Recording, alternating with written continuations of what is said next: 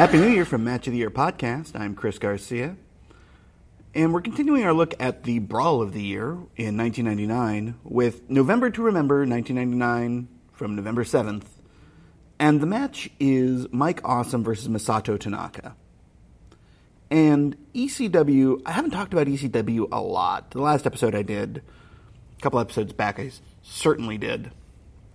But it's an important idea in bringing what some would call garbage wrestling, others would call hardcore, deathmatch style, whatever you want to call it, to the U.S.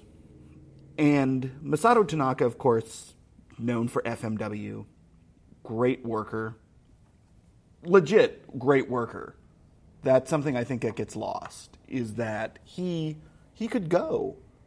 And when you saw him work with guys in AJW sometimes, or all over the place, really, he could work a straight style as well as a brawling style. And the best can do that. Bruiser Brody was a great example. His match with Flair, I think it was from St. Louis in 84, 85. Phenomenal. Mike Awesome was, and he sadly lost to us now, was a very agile big man. And was really good also. Was fun to watch. His style was somewhere between a Vader and a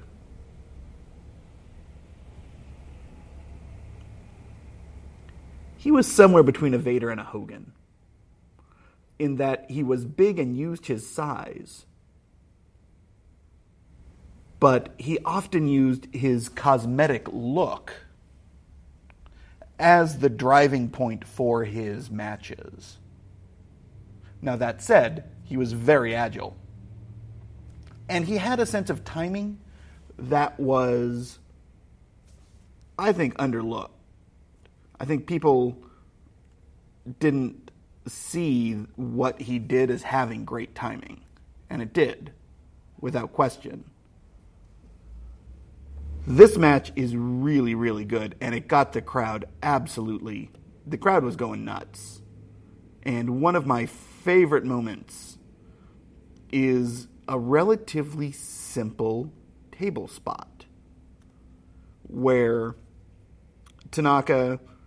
So what it looks like it's going to be is Awesome giving the Awesome Bomb through a table in the center of the ring off the top rope.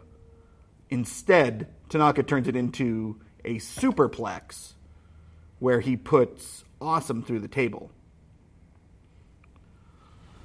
Such an ECW spot, in that you make a promise. Someone is going through that table off the top rope. But then you don't give it to them the way they expect. And you've been building to that spot. And then Awesome kicks out. It's brilliant. And you see Tanaka hulk up. And then he climbs up to the top rope and he gives him... I don't remember if he hits it or not. The sort of reverse... the flipping stunner off the top. And it looks like it's building to the finish there. And it's obviously building to it. But what these guys understood was that you could give so much and do so many playoffs of one another. Like, there's a great spot where Tanaka goes for the Roaring Elbow, which Awesome turns into a relatively nice release German suplex, which then Tanaka no-sells, goes for the elbow again, ends up taking a massive clothesline into a frog splash by Awesome, and then a kick out. All this is happening. And the question is, what is it going to take to finish off Tanaka. Awesome is really good here. This is probably his best match. And he had a lot of good matches in FMW, actually. It was not rare for him to have the match of the night.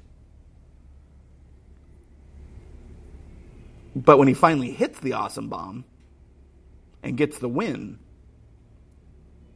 that's it. This is how you protect a belt. Because he was the champion. I think he was the TV champion at the time. I don't think he was the heavyweight champion. Maybe he was. But Awesome was an ECW champion at the time. Tanaka had a great career. Still working today.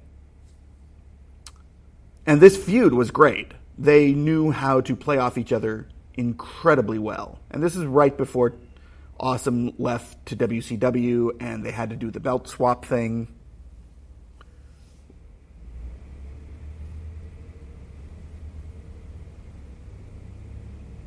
But Tanaka's career, and I think we're going to have one more match with him. I'm sort of torn on the matter because there are a couple of different matches I want to do for 2002.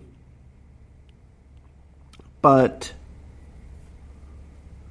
Tanaka, in his career, had some real wars, and he has the scars to prove it. And if you look at him, he's all torn up. One of it is from the chest, from a match where he teamed with Hayabusa versus Terry Funk and Mr. Pogo, and Pogo just went at his chest with a scythe. In a way, I know one of the arguments about the Awesome Tanaka match here is that they literally put a whole bunch of spots together. They just strung them together without really a good story to go with it. I don't quite see it that way. The transitions weren't smooth, but they were there. The real downside for this match to me, though, is the commentary team. Joey Styles is always great. Cyrus at that time, who is now calling, Don Callis, who is now calling for New Japan, sort of works his character too much. That's a personal thing. But this is an important match in that it tells us where these guys stand. And it's great. Next, we're going into 2000, and we're going to look at a lot of WWF/WWE stuff, because this was their peak in-ring brawling period, just the end of the Attitude Era. So stay tuned.